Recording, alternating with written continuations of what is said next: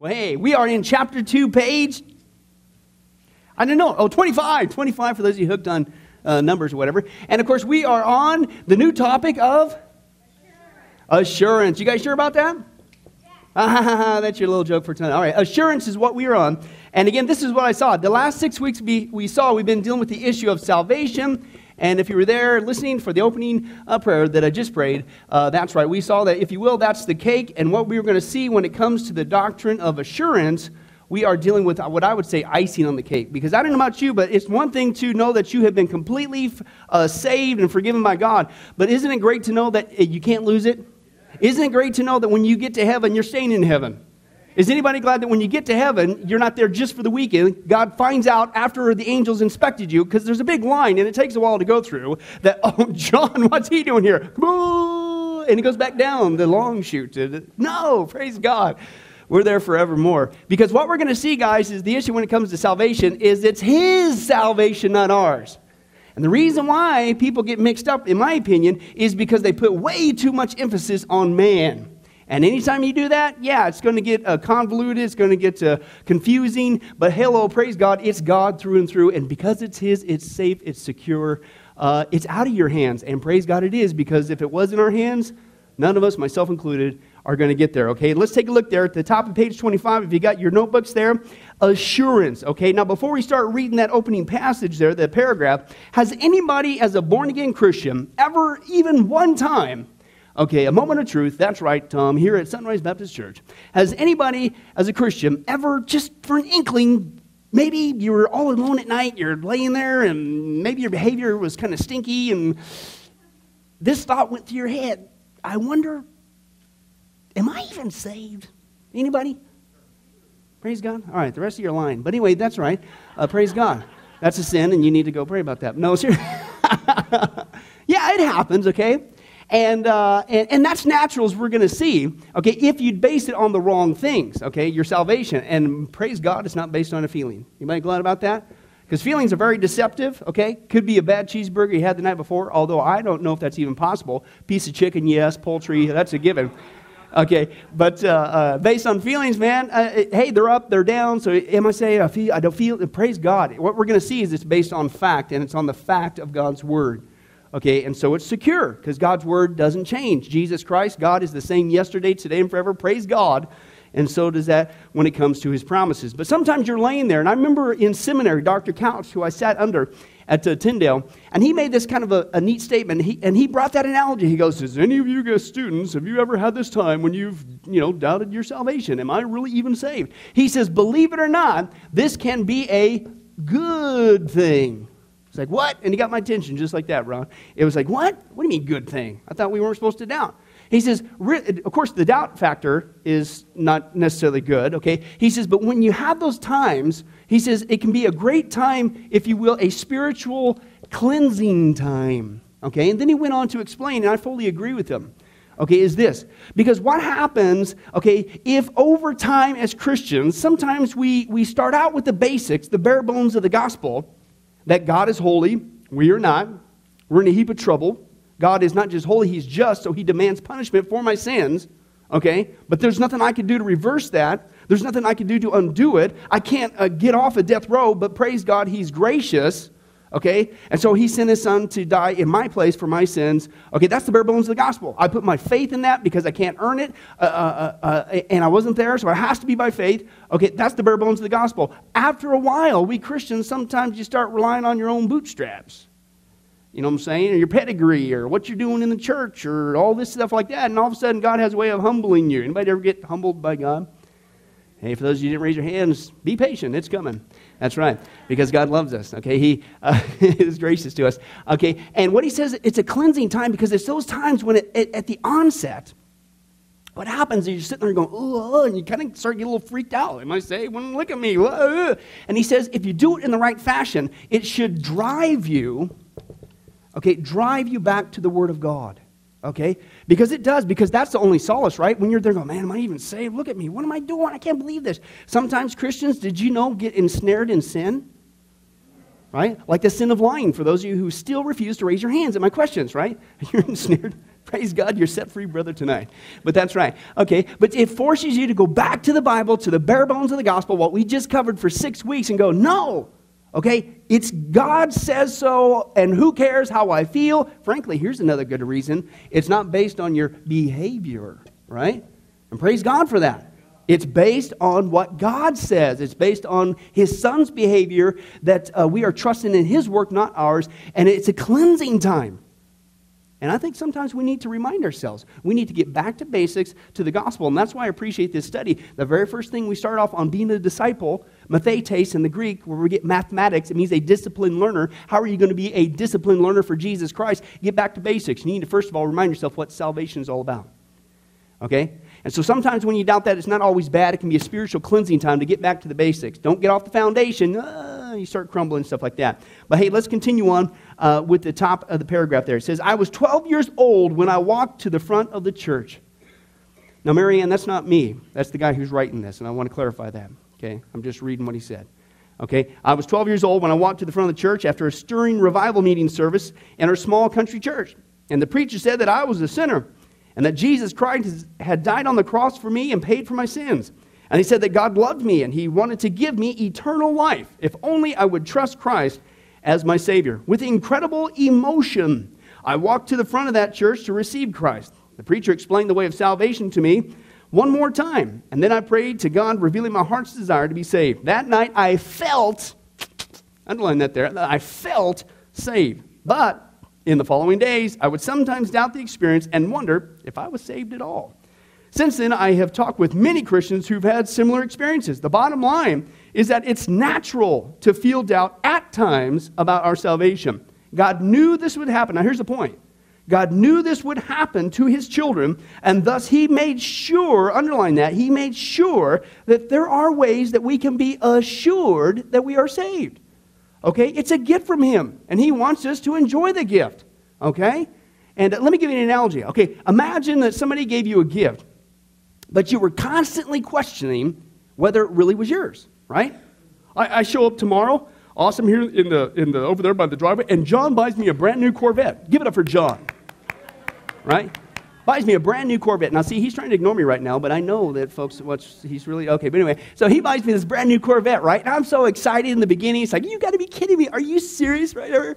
And, of course, I had to paint his house for the next year. But anyway, that's not really a gift, John. Thanks. But anyway, so he gives me this gift, this brand new Corvette. No strings attached, just out of the generousness of his heart, right? Okay, then the next day, I wake up and all of a sudden this thought goes through my brain. What if that's not really my car? What if we do? Oh, I better not get in the car. I can't get in the car. What if it's not my car? What if he's fooling me? What if I can't trust John? What if blah, blah, blah, blah. And even though John gave it to me, it's a complete gift, right? If I start to doubt that, then I don't get to enjoy the gift. And that's what we're going to see. Yes, John? Well, what if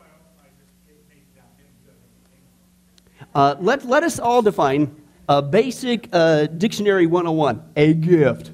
A gift is defined as, yeah, well, anyway, that would not be a gift. But anyway, that would be a nightmare. You can't have to keep up those payments. Thanks, pal. But anyway, that's right. We'll pray for you later. But anyway, it's a gift, okay? But anyway, so I can't enjoy the gift. But here's the point. If John did all the paperwork, it really was a gift. Okay, if John did all the paperwork, all I would have to do is go into the glove compartment and take a look at the paperwork, right? Even if I didn't feel, I just go in the compartment. There's my name. Nope, this is my car. My car, no strings attached. Hop on that baby and let's go have some fun, right? Now, that's what Christians do. God wants us to know, guys, this great news about salvation, that it's a gift, and He wants us to know that. And what we got to do sometimes, if you doubt, you just need to get back to the glove compartment, back to the paperwork, and says, nope, it's mine. I've got eternal life in Jesus Christ, okay? And so that's kind of an analogy as to where we're going at when it comes to that we can be assured, okay? Read the paperwork.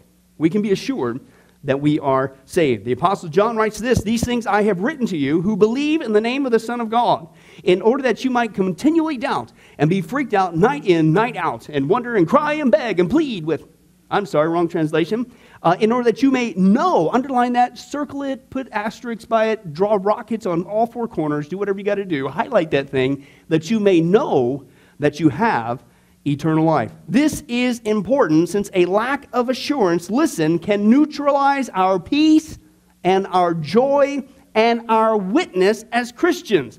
Now, if you're walking around in life as a Christian and you're not feeling very saved, how often do you feel about witnessing and you're confident?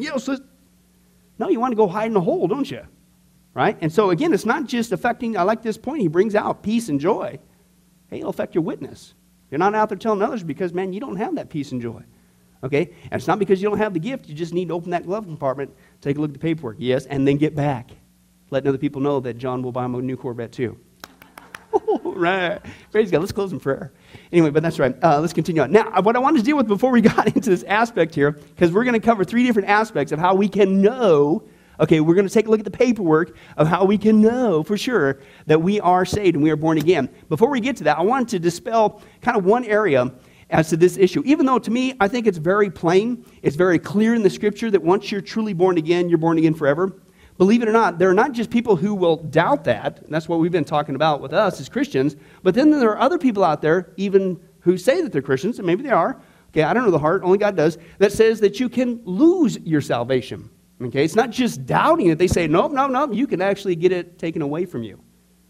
Now, first of all, that's an oxymoron because how can it be a gift if you could lose it, right?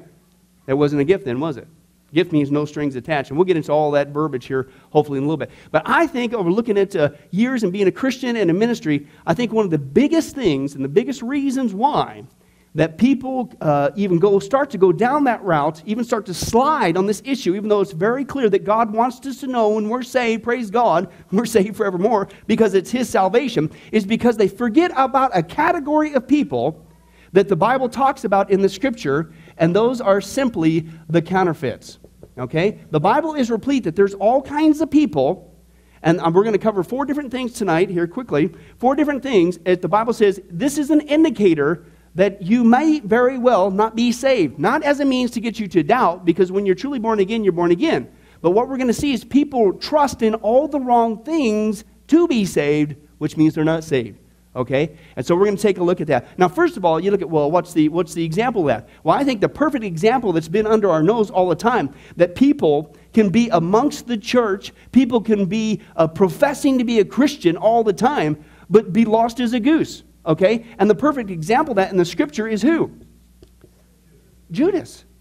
John chapter 6, don't have time to turn there, but if you want, Jesus clearly says that He knew those who belonged to Him. He knew the whole time, hello, He's God, that Judas was phony baloney. Judas was in it for the money, right? The Scripture says he used to help himself to the money bag and whatever, and he got mad when the lady broke the expensive perfume. I think, what was it, a year's wages? Oh, so we could feed the poor. Yeah, right, pal. You wanted to put in your own pocket.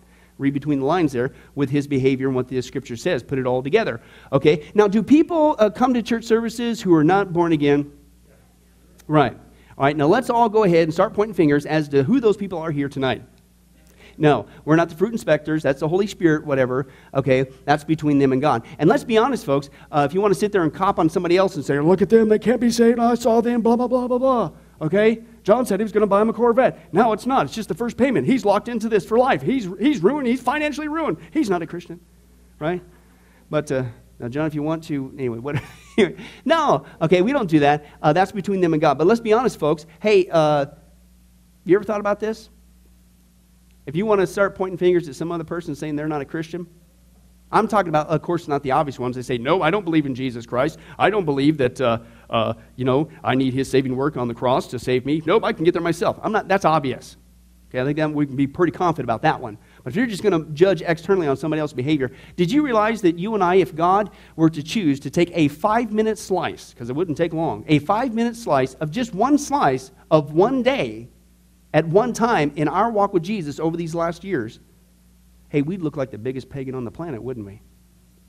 So before we start pointing the old, in the eye, okay, is what the issue. But the Bible does deal with categories of people who are fake. They're phony, just like Judas, even though they're amongst the people. The Bible gives examples. I don't have time for this. The wheat and the tares, right? The sheep and the goats.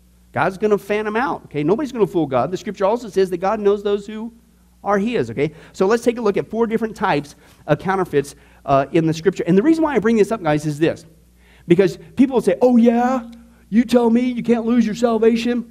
And they'll usually give you the hypothetical scenario. Well, I know of a guy, one time, he was an on-fire Christian. And I was there that Sunday. Kenny was there too. Okay? And he walked down that aisle and he professed Jesus as his Lord and Savior. And he was on fire in the church. And a year later, he said, I quit. I'm a Mormon. Right? They'll bring up some hypothetical scenario of somebody who was supposed to be some Christian at some supposed time, and then they supposedly walked away, and so somehow that's supposed to be proof that you, yes, can lose your salvation. No. It's called, they forget this category. It might very well be a counterfeit, especially when it comes to those people who walk away. We'll get to that in a second. But let's take a look at 4 different ways the Bible says that you might very well, a person could very well be a counterfeit, okay? Because once you're saved forevermore. Okay? But again, you don't have to fall for this hypothetical scenario that somebody at some time, one time, said a prayer and they're saved and now they're walked away and they don't.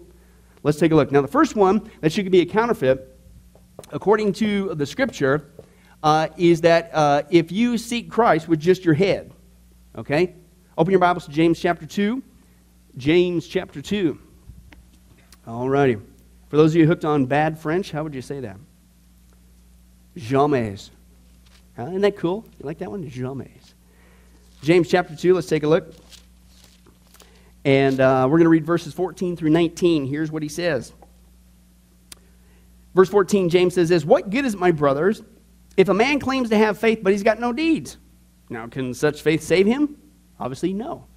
Suppose a brother or sister is without clothes and daily food, and if one of you says to him, go, hey, I wish you well, keep warm and well fed, but does nothing about his physical needs, what good is that?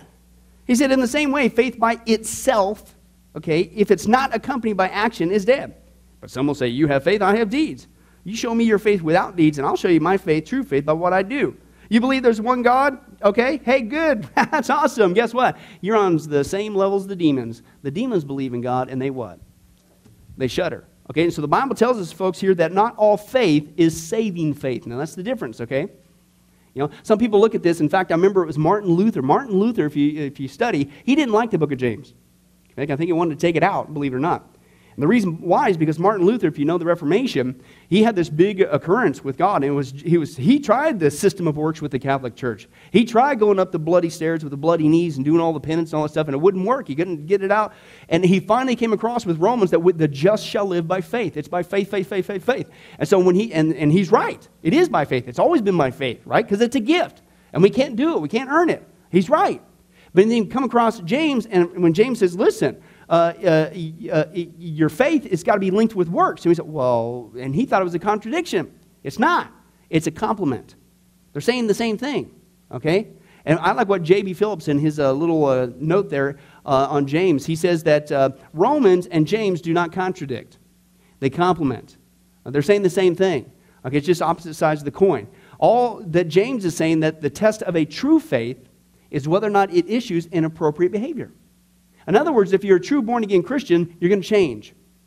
Okay? I didn't say you're going to become perfect. I didn't say you're never going to sin again. But you cannot stay the same by nature of being indwelt with the Holy Spirit. He's not the happy spirit. He's not the giggly spirit. He's not the roll around on the floor spirit. He is the Holy Spirit, and He is there as our deposit, our guarantee, guaranteeing our salvation. It's God's engagement ring, making sure we are going to get there, but He's also inside of us producing holiness. How many guys, after you got saved, and this is one of the witnesses that we'll get into one day, okay, that we're truly born again, is when you got saved, all of a sudden you did sin, but what was different this time? You got convicted. Right? And before it's like, who cares? Right? But now all of a sudden, and all of a sudden you got these promptings to not just stay away from what's wrong, but to do what's right. Okay, and that's all he's saying. He's saying there's such a thing as a dead faith, a fake faith, a phony faith. Okay? And boy, is that true today. There's a guy I used to witness to all the time when I was going to Bible college, the place where I worked at, and he'd always use the buzz phrase. The words today, guys, you need to understand when you're trying to share salvation, the gift of Jesus Christ with the lost, okay, the words God and the words faith are absolutely totally generic nowadays, okay? Because people say, well, yeah, I believe in God. I believe in the Ten Commandments. Okay, well, the Bible says if you just believe in that, does that make you saved? No, the demons do. They're not saved. So if that's your so-called faith, that ain't saving faith, all right? and the faith itself. Because this is what the guy would always say. I said, man, Jesus, you got to trust in Jesus Christ. It's His work on the cross. He says, hey, listen, I have faith. It's, okay, faith in what? Faith in the chair, faith in the pew, faith in that unfortunate chicken salad sandwich you're eating, faith in faith in what? Faith is a generic term, right? And you hear the politically correct terms nowadays. The people of faith. It's faith. It's faith. Faith in what? People have faith all the time. There's not a person on the planet that doesn't have faith. Do you realize that? Because you can't get on the plane without having faith, right? You get on the plane. I've never met that pilot. Did you? Okay. Wait till you see Byron in a plane here in a couple of weeks. I can't wait for that one. Oh, yeah. Anyway, so I've never met the pilot. I didn't go in there and interview him. I didn't get into the thing. He says, can you show me credentials? Can I see your track record? Can I see your resume? I want to be able to adequate. No, you go on there in complete faith that there's even somebody in the front, right? Let alone that he's going to take off correctly and even land. We walk by faith all the time. Faith is a generic term. And that's what he's saying. You can sit there and say, faith, I got faith, I got faith. I'm a Christian, I have faith, I believe in God. Really? Well, the demons do.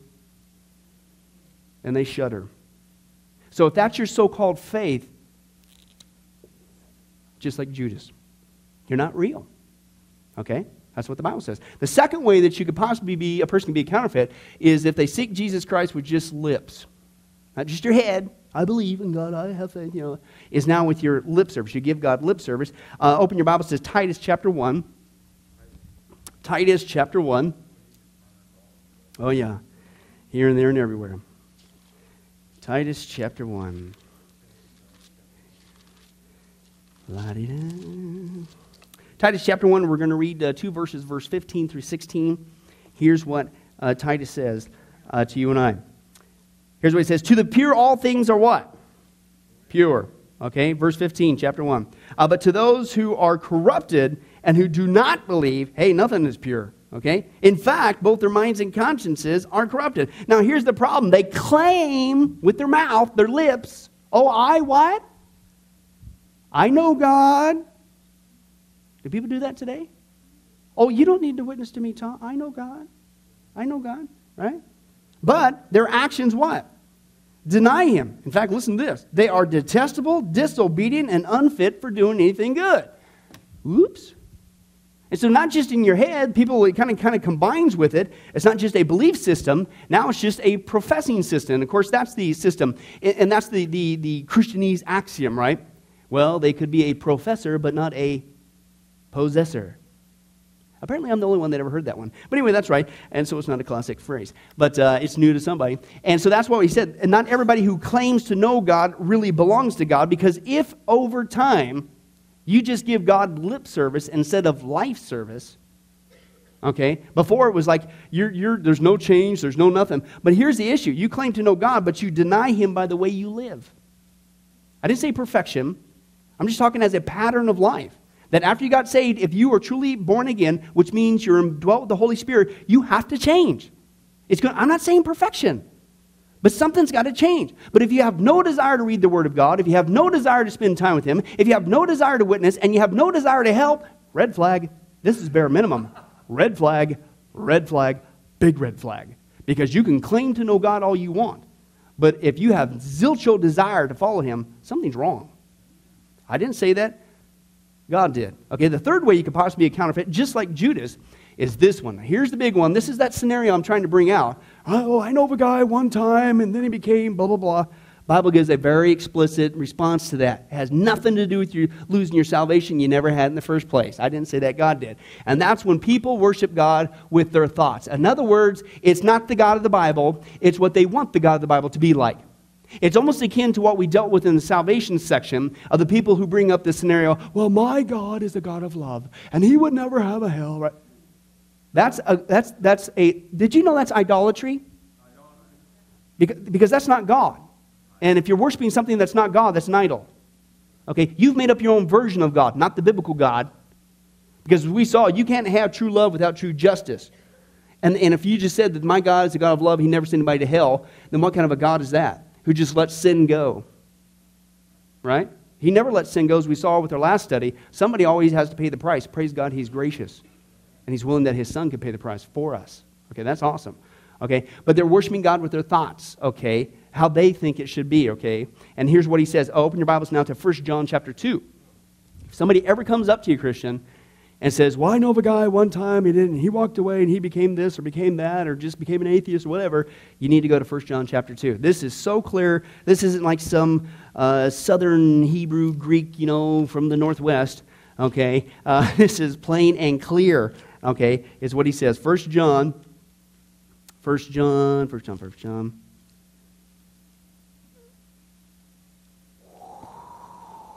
chapter 2. And verse 18, dear children, he says, this is the last hour. As you've heard that the Antichrist is coming, even now many Antichrists in place of or opposer of, meaning of Christ, have come. This is how we know it's the last hour. Now here's the problem. They went out from us. Now remember the hypothetical scenario. I know of a guy one time, he came down the aisle, he professed Jesus, and he became something other than a Christian. Or just walked away. Here's what the Bible says. They went out from us, but they what? Did not really belong to us. Now, what does that imply? It was a fake profession, a phony profession. It didn't stick because it wasn't real. Something didn't register. Maybe it was just their head. Maybe it was just their lips. Maybe it was an idol, a false god. They were bowing a knee to what we saw the false gospel the last 6 weeks. Hey, come to Jesus. He's a great life enhancement. No talk of sin. No talk of punishment. No talk of need to be get off a death row. None of that talk. It's just, hey, he loves you and everything's great and don't you want to improve your life? All right, maybe it was something like that, okay? And so because it didn't stick, because when you're born again, as we're going to see, folks, the Holy Spirit makes sure you get there. You cannot walk away. Okay, yeah, praise God. And that's why this whole thing's called assurance, okay? But if you walked away, hey, something didn't work. And it wasn't God's fault. You responded to something wrong, or you didn't respond to anything that was right. They went out from us because they didn't really belong to us. For if they had belonged to us, they were true Christians, it was a true profession, it was a true conversion, what would happen? They would have remained with us. But their going showed that how many of them? None of them. Zilcho, zero. None of them belong to us. So that, in a nutshell, right there, blows away the hypothetical scenario. I know of a guy one time, and see, that's proof that he was saved at one time, and then he chose to not be saved. No. The Bible has an answer for that. Okay? He didn't lose his salvation. He didn't have it in the first place. And plus, that's a straw man argument. You mean to tell me that if somebody wanted to give up their salvation, that God would be so mean as to force them to stay a Christian? No, that's logic, man. You ask the question, right? It's like, okay, and I like to do that when people pose that. All right, let's put that to the test. That exciting brainiac question there. How many guys right now, born-again Christians, okay, how many guys right now want to come up here and give it all up and go straight to hell? Raise your hand, please, please, please. It's a straw man argument. No true born-again Christian even has that desire. Okay? It's impossible. It's a straw man argument. Rather, a true born-again Christian is very thankful for what God's done, and he's looking forward to his reward, and the Holy Spirit is guaranteeing it. Okay? It's impossible. Let's go to the fourth and final one. How do you know that somebody could very well be a counterfeit? Is when they seek God with I call it their religion. Okay? And religion or self-works, if you want to put it there. Now, the reason why I say religion is because did you realize that people treat Christianity like a religion? Okay? Did you know that people could sit here in the pews all their life and they can hear about the gospel, but they still are not trusting in the cross of Jesus Christ, the work of Jesus Christ to save them? All they've done is taken, whether they're next door trying to do good deeds and by high faith, they can just come to the Christian church and try to do Christian good deeds and think that's how they get in. Whether it's becoming a member, whether it's getting baptized, whether it's helping around the church. I kid you not, one of the most profound examples of this was a lady that I had pastored in Northern California. And she came up to me and she said, Pastor, with tears in her eyes as she shared her testimony, she said, Pastor Billy, she said, I went to this church for, listen to this, guys, 9 years. 9 years. And I wasn't born again. She said, but listen to this, I was helping around the church. She says, everybody in the church looked at me as the absolute model of a Christian. I was here when the doors were open. I was here teaching Sunday school class. I was at all the meetings. I was helping out. I was giving Modell a run for her money. Right? I kid you not. But with tears in her eyes, she would sit there and just cry. She says, but Pastor Billy, it didn't dawn on me until one day that I had never really surrendered to Jesus Christ. I was still trusting in my own works.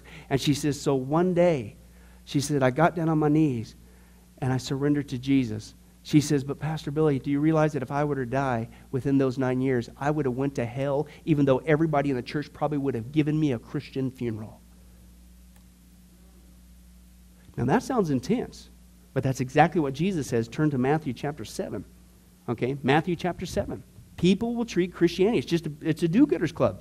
It's just a different version. You could be a do-gooder in the Mormon so-called church. You could be a do-gooder with the Jehovah's Witnesses. You can go right next store over here with the Baha'i faith and be a do-gooder. People do that with Christianity. And Jesus said, if that's what you're trusting in, many are going to say something to me on day, and I'm going to have some choice words for you. Matthew chapter 7 and verse 21 we're going to start with. This is when you put this together with Revelation 20, we'll go there, Lord willing. It is intense. Okay? What is this scene? Oh, wow. Okay. Matthew chapter 7, verse 21. Here's what Jesus says. Okay. He says this, and not everyone who says to me, Lord, Lord, will enter the kingdom of heaven, but only he who does the will of my Father who is in heaven. The will of the Father is to believe in the Son. It's not your own works, but that's what they were trusting in, because he said this, many will say to me on that day, Lord, Lord, come on. Did we not trust in the cross of Jesus Christ? Did we not profess that you are holy and that we are not? The only way we're going to get to heaven is through him and him alone? What were they trusting in? Did we not, what? Christian stuff, man, look at this. Did we not prophesy in your name? Hey, is it possible for somebody to prophesy but not be born again? Yeah, there's all kinds of false prophets out there. Doesn't mean you got the Spirit of God. It could be a different spirit. So just because you prophesy doesn't mean that you're a Christian. Okay? He says, in your name. And in your name, did we not drive out demons? Can people drive out demons and not be Christians? Yeah, demons are very deceptive. Anything to get you to go down the wrong path, even if it thinks by doing all these hoops and rolls and saying these methods and formulas, as long as you don't become a Christian and have real authority in Jesus Christ's name, we'll dupe you. Happens all the time. 7 sons of Sceva, remember that? They were trying to cast out the demons. Remember that passage in Acts? They came up there. And remember the response they said there? The demons spoke back to these people trying to cast out the demons. Listen, Jesus I know and Paul I know. Who are you? Right? One guy, true testimony, I don't know if I ever shared this. He said, true story, he just got born again at a revival meeting. Okay? And it was towards the end of the meeting, they needed to wrap it up and they were going to come back later, I think that night. And the guy just got born again. The guy gave him a Bible that led him to Christ and says, okay, go home and read this. And then come back ready for tonight. We're going to continue on with prayer service. Okay? True story, I kid you not. So the guy comes back, and he comes back, and it was his turn to prayer, and he gets up, brand spanking new Christian, right? And the other guy that led him, he's right there, and he says real loud, he said with sincerity too, he has brand new baby Christian, he goes, God, he says, I want the demons to know my name. The guy says, what are you doing, man? Hush up, shut up. What are you talking about? Demons know your name, right? And the guy says, well, I went home, I opened up to the book of Acts, and he read this passage. Now that's a prayer request. Jesus I know. Paul I know. God, I want to live a Christian life so that the demons know my name, just like Jesus and just like Paul. Now that'll preach, okay? And that's what he says. So that's what he says. So, but you can cast out demons and not be a Christian and perform many miracles. Can you do miracles and not be a Christian? Yeah, just ask the false prophet, Revelation chapter 13. He's going to perform all kinds of false, lying signs, wonders, and miracles. Okay, but it's not from God. Okay, so that's what they're doing with that. Now, flip it around, because you need to understand the emphasis of what's going on here with the double usage of the word Lord. Lord, Lord. Okay, because there's a basic rule that's going on there in Scripture. When anything's repeated, it's for emphasis. Okay? Revelation 20, flip over there. Keep your thumb, finger, whatever you got handy right there. Revelation chapter 20. Because many people that believe that the day he's speaking about is the day of the Lord, or the great white throne judgment. Okay? That these people are going to be brought before him and judged. Okay? And Matthew 20, okay? Or excuse me, Revelation 20. And verse 11 says this, Then I saw a great white throne, and him who was seated on it. Earth and sky fled from his presence, and there was no place for them. And I saw the dead, great and small, standing before the throne, and the books were open. Okay, notice plural. Another book, singular, was open. That's the book of life. That's the one you want to be in. But you notice there's only one of those, and there's a whole slug of others. Kind of gives you a reference that, as Jesus said, hey, the many and the few, right? So anyway, and the other books are the ones that people's names that are not recorded in the book of life, they're trusting their own works. Here's what it says. He said, another book was opened, which is the book of life. The dead were judged according to what they had done as recorded in the books. The sea gave up the dead that were in it, and death and Hades gave up the dead that were in them. Each person was judged according to what he had done. Okay, now these are all the people who have, throughout human history, who have ended up in hell. Hell is not the end finale, folks. Okay, there's what's called the second death, and that's the lake of fire. Okay, and so that's what's going on here. So now they've been in hell all this time, okay, and now all of a sudden they're going to be raised up one more time, okay, at the final judgment, the great white throne judgment, okay? And each person was judged according to what he had done. Then death and Hades were thrown into the lake of fire. The lake of fire is the second death. If anyone's name was not found written in the book of life, he was thrown into the lake of fire. Now, put the timing of what's going on here. These are people, all the dead, the seed, the great, doesn't matter, of all human history, who did not go to heaven, who went into hell. Okay, I wish I had time to get into Hades. Hades is the New Testament term for Sheol. Is what it is. The Old Testament Sheol, okay, is what it is. Hey, if you can read that, praise God for you. Okay, and Hades is the same New Testament word. Hades is not synonymous with hell. Okay, if you don't get that, sometimes people pervert the Scripture. They both mean grave. One is Hebrew, one is New Testament Greek. Okay, is what's going on. Now, before Jesus rose from the grave, people went down, to make it easy to do a circle chart, and Jesus talked about this in Luke chapter 16, that there's a great chasm fixed between the two, and you can't go from one place to the other. And so what happened before Jesus rose from the dead is, prior to the cross, the people went to Sheol, the place of the departed dead. That's what this whole thing is. Okay, those who ended up as a thief, Jesus said, today you will be with me in where?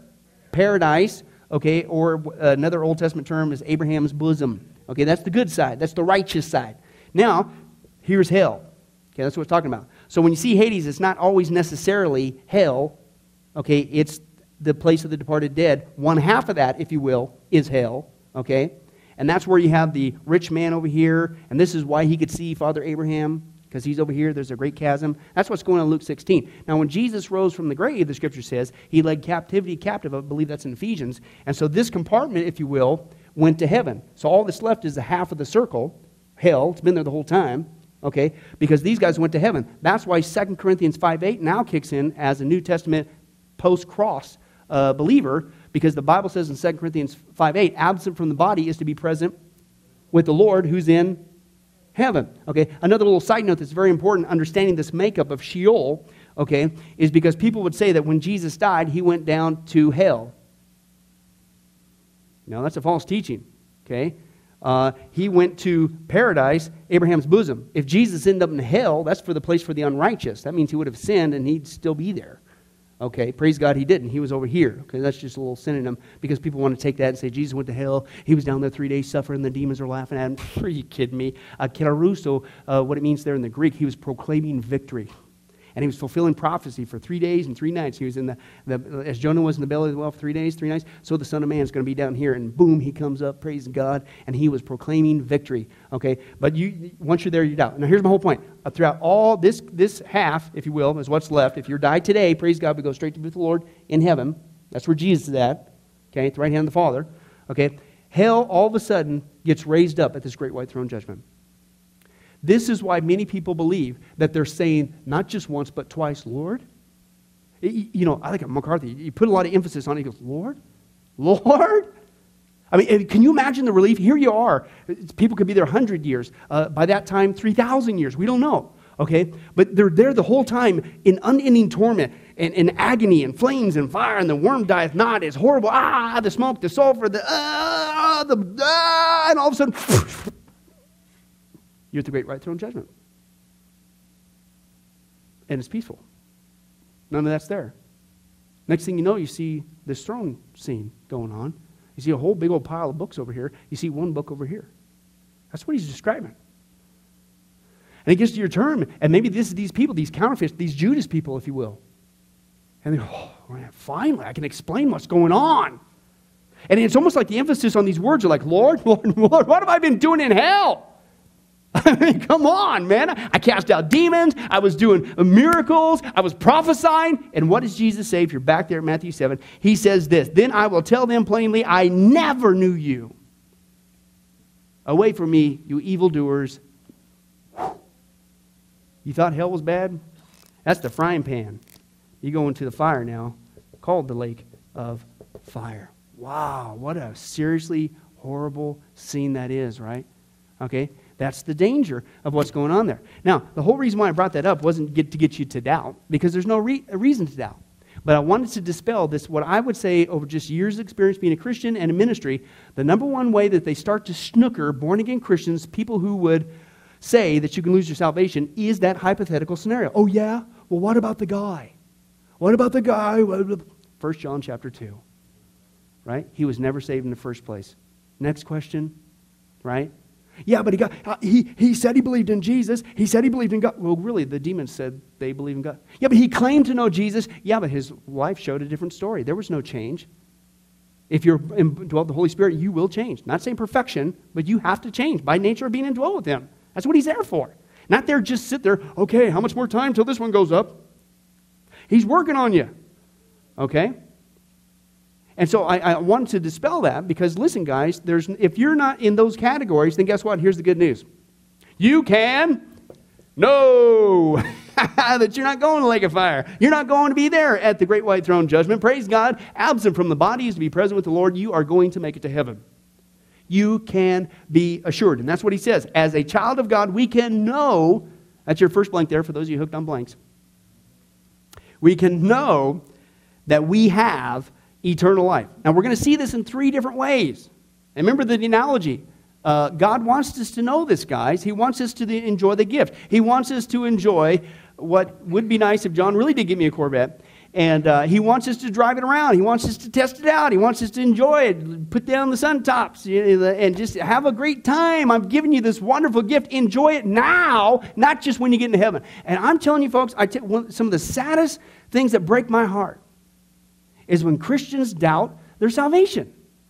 Now, I don't know. Maybe again, I'm not here to get you to doubt. You need to understand if you got the right Jesus and you're trusting the right things, His Word,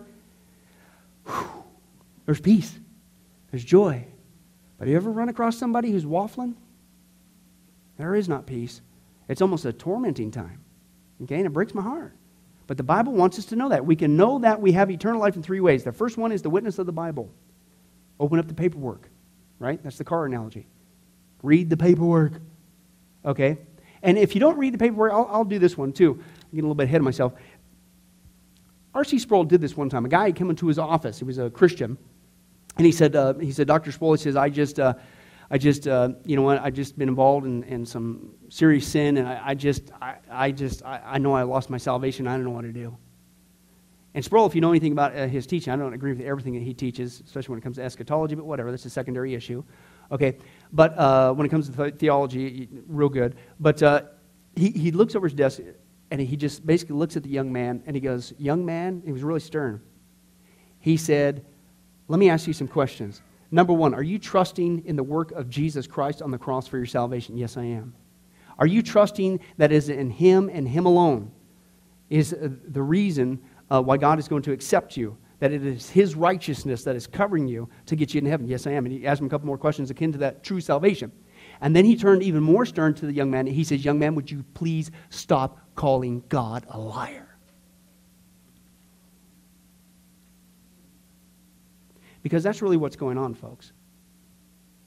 When God says He saves us, and Jesus saves us completely, and He's very adamant about it, how dare that any man would sit there and say that God can't keep His promise? You're calling God a liar. And if you read your Bible, Genesis chapter 3, that's the very same unfortunate tactic the devil used to cause sin to come in the first place. Did God really say, what's that? That's doubt.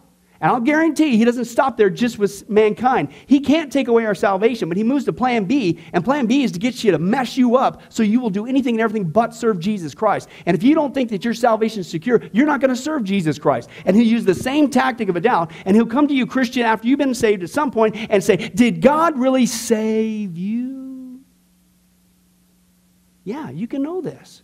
Number one, by the Bible. Number two, the witness of the Holy Spirit. Got a little bit into that tonight. Okay? Holy Spirit is your next blank there. And number three, the witness of a transformed life.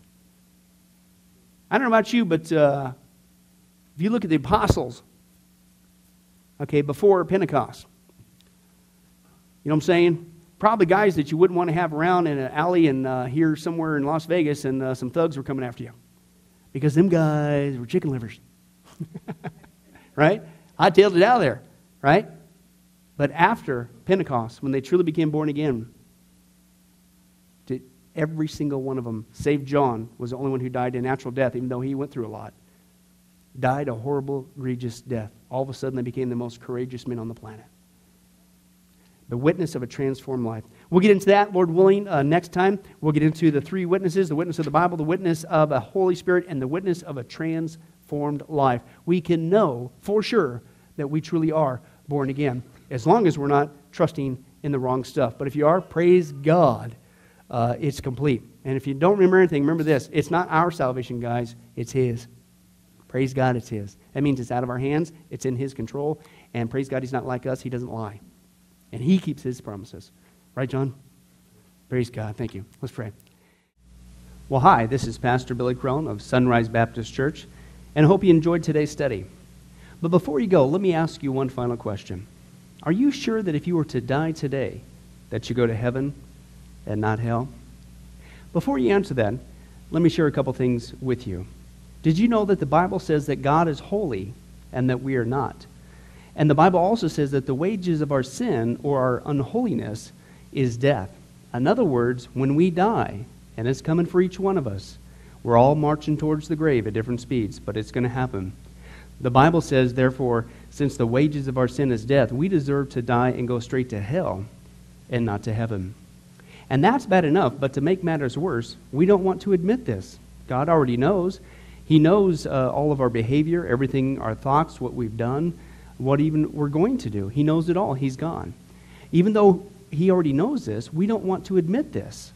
And so, out of love and mercy, God gave us something called His law, or the Ten Commandments. It's kind of like His x-ray into our heart to show us what He already knows, that He is holy and that we are not. And it's this unholiness or sin that separates us from Him. Let's take a look at God's x-ray, if you will, His divine law, to show us what He already knows. The Ten Commandments, the ninth one says this: you shall not bear false witness. Okay? That's called lying. Okay? And if you've ever told a lie once, which we all have, myself included, the Bible says that makes you a liar. Okay? Another commandment says, you shall not steal. Okay?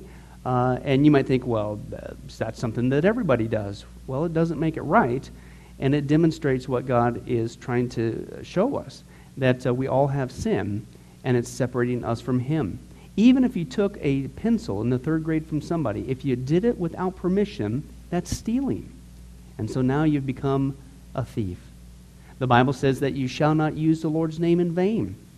And how interesting it is and unfortunate that the only name under heaven by which men might be saved, the name Jesus Christ, has now become a common cuss word. The Bible says that God is so holy that even His name is holy. If you've taken the Lord's name in vain and used it as a cuss word or even flippantly, the Bible calls that the sin of blasphemy. And so now you become a blasphemer. The Bible says you shall not commit adultery. And Jesus says if you even look at another person with lust in your eye, you've committed adultery in your heart. And finally, the Bible says you shall not murder. And you might think, well, hey, I haven't done that one. Really? Well, again, the Bible says that the sin of hatred is the same as the sin of murder. The only difference is you pulled the trigger, if you will, in your heart. You wish they were dead. And in God's eyes, it's the same thing in principle. Folks, that's only just a couple of the Ten Commandments. We didn't even go through all of them. But I think you're starting to get the picture. The Bible is correct. We have all fallen short of the glory of God, myself included, and that we are separated from God as a result. And so when our time comes, we're not automatically going to heaven. We are headed for judgment. We are headed for hell.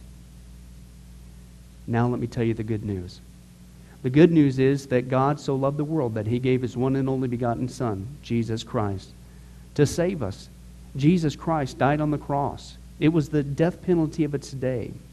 He paid in full the price for our sins to be forgiven. Let me give you an analogy. For instance, even today, we could see that a person could commit a crime. They cannot reverse it. The sentence has been passed. The judge has slammed his gavel, and they are ushered off into their jail cell. And in this particular crime, they are going to receive the death penalty. And so they're behind bars just waiting for the time, waiting for the call for them to go and receive the death penalty. But believe it or not, as we know, there is a way that a person can get off a death row. And that is if the one in authority, the governor, would grant them a pardon. Now, they didn't earn it. They certainly don't deserve it. And there's nothing they could do to earn it because nothing can reverse their crime. Okay? Yet the one in authority has that ability to grant them a pardon. Well, can I tell you something? That's what God has done through Jesus Christ. The cross was the death penalty of the day. God sent his one and only Son to die on the cross, to take the death penalty in our place, and that if we would just receive his pardon for all of our sins, God is willing to allow us to get off a death row. He's willing to forgive us completely of all of our sins. That's the good news that I want to share with you. God loves you. The Bible says that God is not willing that anyone should perish, but everyone come to repentance. Won't you, if that's you, call upon the name of Jesus Christ right now? Won't you ask him to forgive you your sins? The Bible says that if you confess with your mouth Jesus is Lord and believe in your heart that God raised him from the dead, you will be saved. Won't you do that now, wherever you are? Please, take God up on his amazing, loving offer. I'll let you down. Man will let you down. People will let you down. But God never will. He wants to adopt you into his forever family. He loves you. He's willing to forgive you of anything and everything you've ever done, past, present, and future. It's amazing. Please, call upon Jesus now. Well, this has been Pastor Billy Crone of Sunrise Baptist Church. If there's anything that we can do for you, please don't hesitate to ask. Our number and information will come up here on the screen here shortly. And remember, I hope to see you in heaven. God bless. Thank you for watching this presentation from Sunrise Baptist Church. If you would like to send us a letter or any other kind of postage, you can reach us at 1780 Betty Lane, Las Vegas, Nevada, 89156. For more information, you can give us a call at 702-452-8599 or email us at bcrone@getalifemedia.com, or you can visit our website at www.getalifemedia.com. Billy Crone and this ministry can also be found on Facebook and Twitter. Join us for services at www.sunriselv.com.